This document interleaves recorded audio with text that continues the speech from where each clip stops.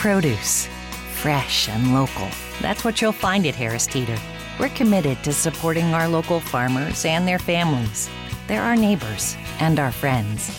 Produce gathered at the peak of freshness and delivered to us. Whether you shop in our stores or order online, you'll find the best local and regional produce for your table, grown not far from where you live.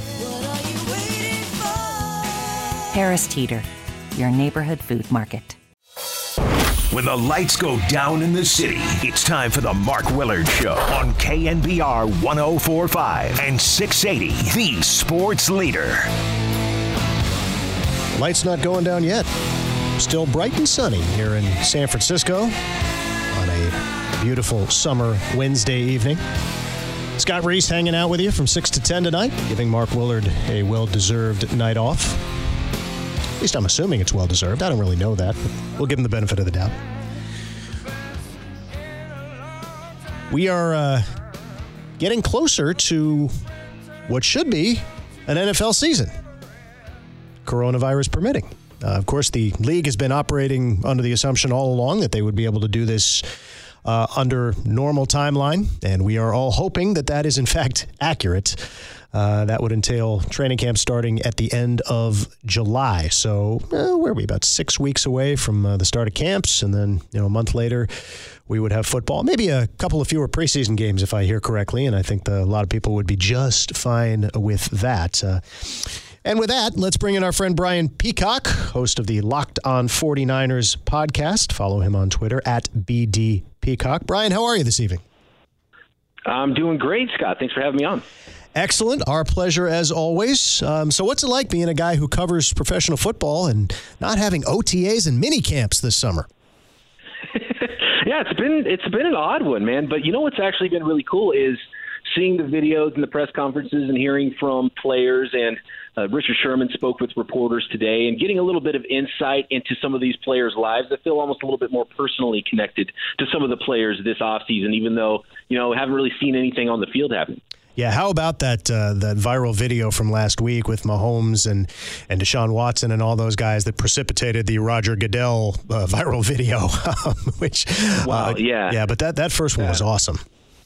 Yeah, that was unbelievable. And it's been pretty amazing what we've seen from, the Roger Goodell video on its own, and he represents the owners. And seeing what he said and what flying in the face of what the president is saying, that is some surprising statement from the league. And I'm a little bit less surprised about how quickly someone like Drew Brees wanted to make good with his locker room and, show some leadership and take ownership of the things he said and apologize for those things very quickly. That one was less surprising, even though, it was interesting that he also tagged the president. But, some flags planted in the ground firmly by Drew Brees, and especially with Roger Goodell and the NFL right now. No, I think the Goodell statement was somewhere along the lines of the second sign of the apocalypse. I think a lot of people were summarily shocked by the words that came out of his mouth, but all for the better, assuming sincerity, and we'll give him the benefit of the doubt.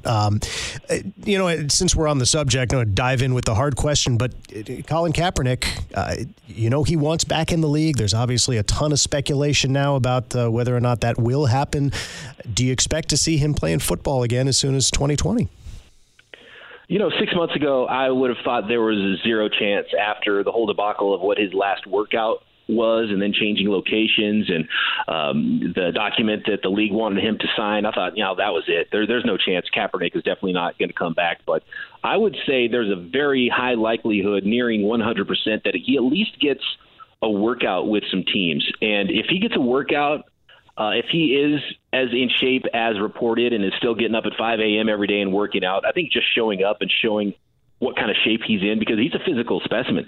And I think he will look like somebody that some teams do want to sign if they give him that opportunity. So I would not be shocked to see him get some workouts. And, man, it's looking like he might actually get another shot to play in the NFL, and then we'll see if all that time off he's still the same guy we saw in 2016. Of course, if you're the team that signs him, are you the hero now for doing the right thing and stepping up, or are you a hypocrite because now you're doing what you swore you didn't need to do for the last 3 years because you were good at quarterback and you didn't like his talent and that's why you didn't want him? Yeah, well, similarly to what Richard Sherman said today, it's probably from ownership. And I think there were probably some teams, and I know there were teams that did talk to him before, the Seattle Seahawks, They were still uncomfortable with the kneeling. It sounds like the Baltimore Ravens, they got some heat because they just asked ownership about it. Those were teams that were at least interested in bringing in Colin Kaepernick post-2016. So I'm sure there were some other teams where the GMs and the coaches said, I would like to have that quarterback on my team, but there's no way that was going to pass ownership. And even the GMs and coaches themselves probably didn't want more microphones in their faces because teams and coaches and GMs hate that already. So I think there was an extra layer of just difficulty of bringing him in. If the owners are now on board and okay it, then I think there's going to be a lot more teams that say, well, look, we're trying to get the best football players we can. And if he improves our backup quarterback situation, then let's do it. Talking with Brian Peacock of the Locked On 49ers podcast, and I believe a new installment dropped today. Is that correct? What do we got? What do we got on there this week?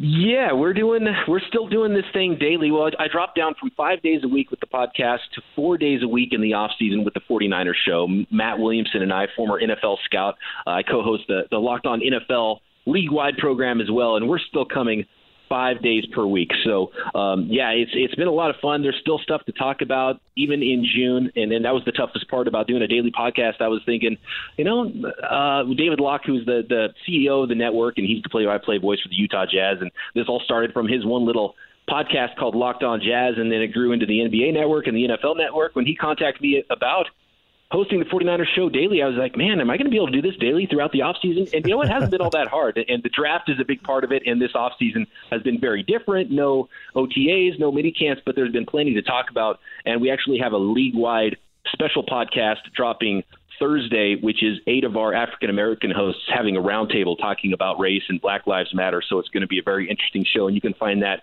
on any of the NFL shows on our channel tomorrow. Okay, and I'm sure you'll get that out on Twitter as well, at BD Peacock. So one of the items I see from the latest podcast, best team in franchise history, and obviously with a franchise as storied as the 49ers, a lot of ways you could go, and I don't want to just spoil it. I don't, let people listen to the podcast, but give us some thought, your thought process on that.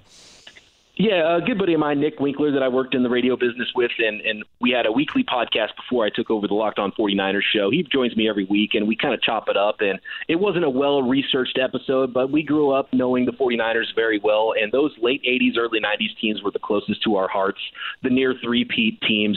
And for me, it was the very last Bill Walsh team, because Bill Walsh was the architect to the dynasty. And a lot of people will argue statistically and maybe the records on the field, some of the other Super Bowl teams in 94 and maybe the 89 team would be better than the 1988 team. But for me, it's the last Bill Walsh team. And so I'll spoil that. And you can go back and listen to the podcast and hear our reasonings and hear us chop it up.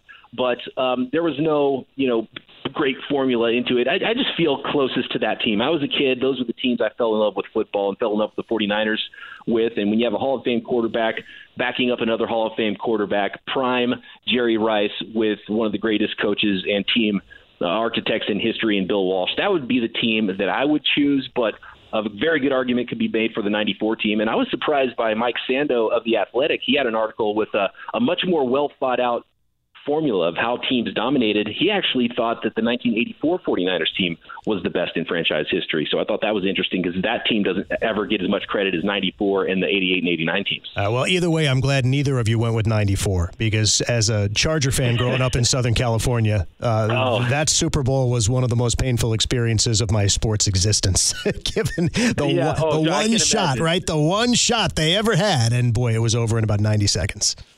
Yeah, it's never easy losing a Super Bowl. I don't know what's worse when you just get blown out and the quarterback's throwing 5 touchdown passes on your defense, or if your heart gets ripped out like the 2019 Super Bowl and the 49ers. But it's tough. And, yeah, the 94 team, talent-wise, is up there, but it just felt more like a mercenary team, and it was really cool to see Steve Young get over the hump. But for me, it was those late 80s teams.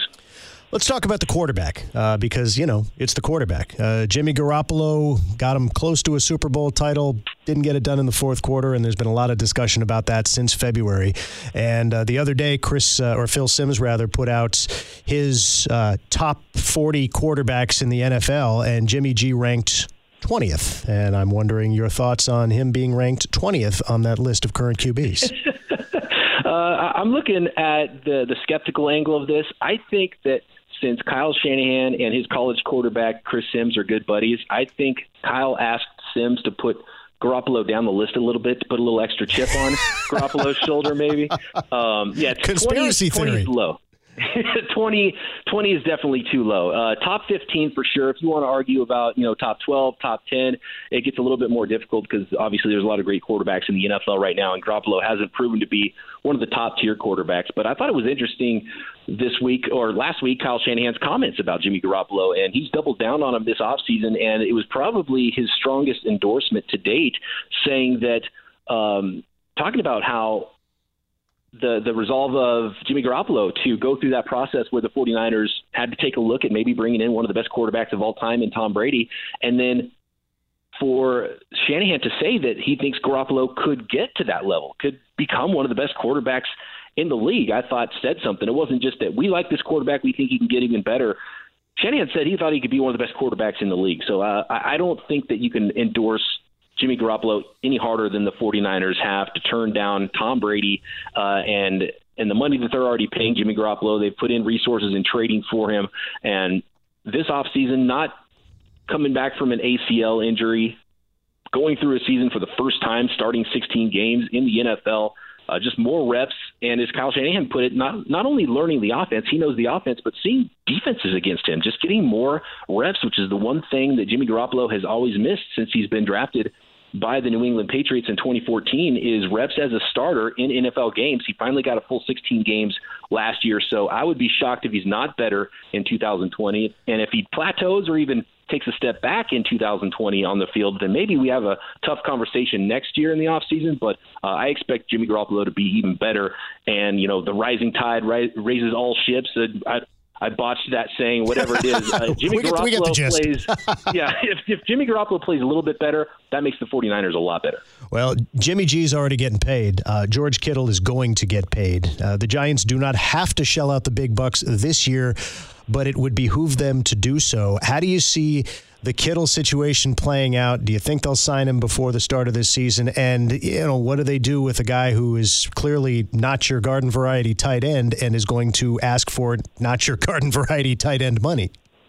Yeah, if this was a normal offseason, I think this would be the headline, and this would be the major headline, not only for the 49ers, but league-wide for what George Kittle could get paid. And I know there's GMs around the league that might have to eventually pay one of their own tight ends that is not going to like the contract that George Kittle gets, no matter what he gets, because if he gets, $12 or $14 million, that's as much of a raise that any player could ask percentage-wise over the top of the highest paid at his position. But rightfully, George Kittle's agent is not looking at tight end money. He's looking at wide receiver money. And there is a really big gap between Austin Hooper's $10.5 million per year and some of the top wide receivers. You're talking $19, $20 million a year. The 49ers, I don't think, will pay anything close to that, but you start getting to the $15, $16 million range, I don't know, and the 49ers are one of the best contract teams in the league. Parag Marathe might push back a little bit on that, even if Kyle Shanahan and John Lynch want to give George Kittle everything he's asking for. If Kittle really holds strong and wants something like $16 million or more, it might take a holdout to do it. And if I am George Kittle's agent, I'm probably advising George Kittle not to show up to training camp until I get a new contract. So this could get a little bit messy, and it's really heading toward a holdout right now. Brian, I want to talk about the running back situation quickly, just because it's so critical to what the 49ers do, and obviously there's some committee involved here, but look, we all saw what Raheem Mostert did last year, and he certainly appears to be a star in the making. There was some discussion this week about number of carries you can expect, and 300 probably not, but 200, Kyle Shanahan says definitely. Where do you see them going with the running back position and with Jerick McKinnon trying to prove that he's healthy and can still be a factor? How do you see this shaking out? Yeah, I think it's pretty clear that Kyle Shanahan is going to run a committee, and he loves Tevin Coleman. And there were times where I thought Matt Breida was a better running back than Tevin Coleman, but Tevin Coleman remained the starter and still got the bulk of the carries. And then I felt the same later in the season about Raheem Mostert, and it was still Tevin Coleman who was the guy. So there might be a point next year that now that Breida is gone and it's going to be more of a two-headed monster most likely, at the running back position that Raheem Mostert proves that you just can't take him off the field because he's too dynamic and he has to start the game and he has to finish the game. And so maybe the number of touches for him will start to go up, and he was a college wide receiver. So if he can get more involved in the pass game, that will help him stay on the field as well. But I really think what I saw from Raheem Mostert was pretty unbelievable with his burst and his ability to see that hole.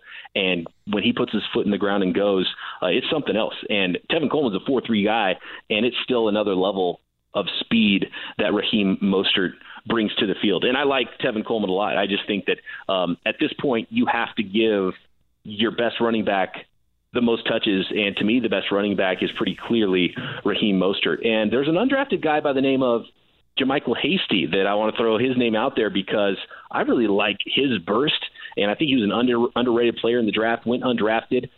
Depending on what happens with the repaired ACL and Jerick McKinnon, if he's not ready to go, you might see the 49ers carry 4 running backs and take that undrafted rookie, and maybe have another Matt Breida on your hands with JaMycal Hasty.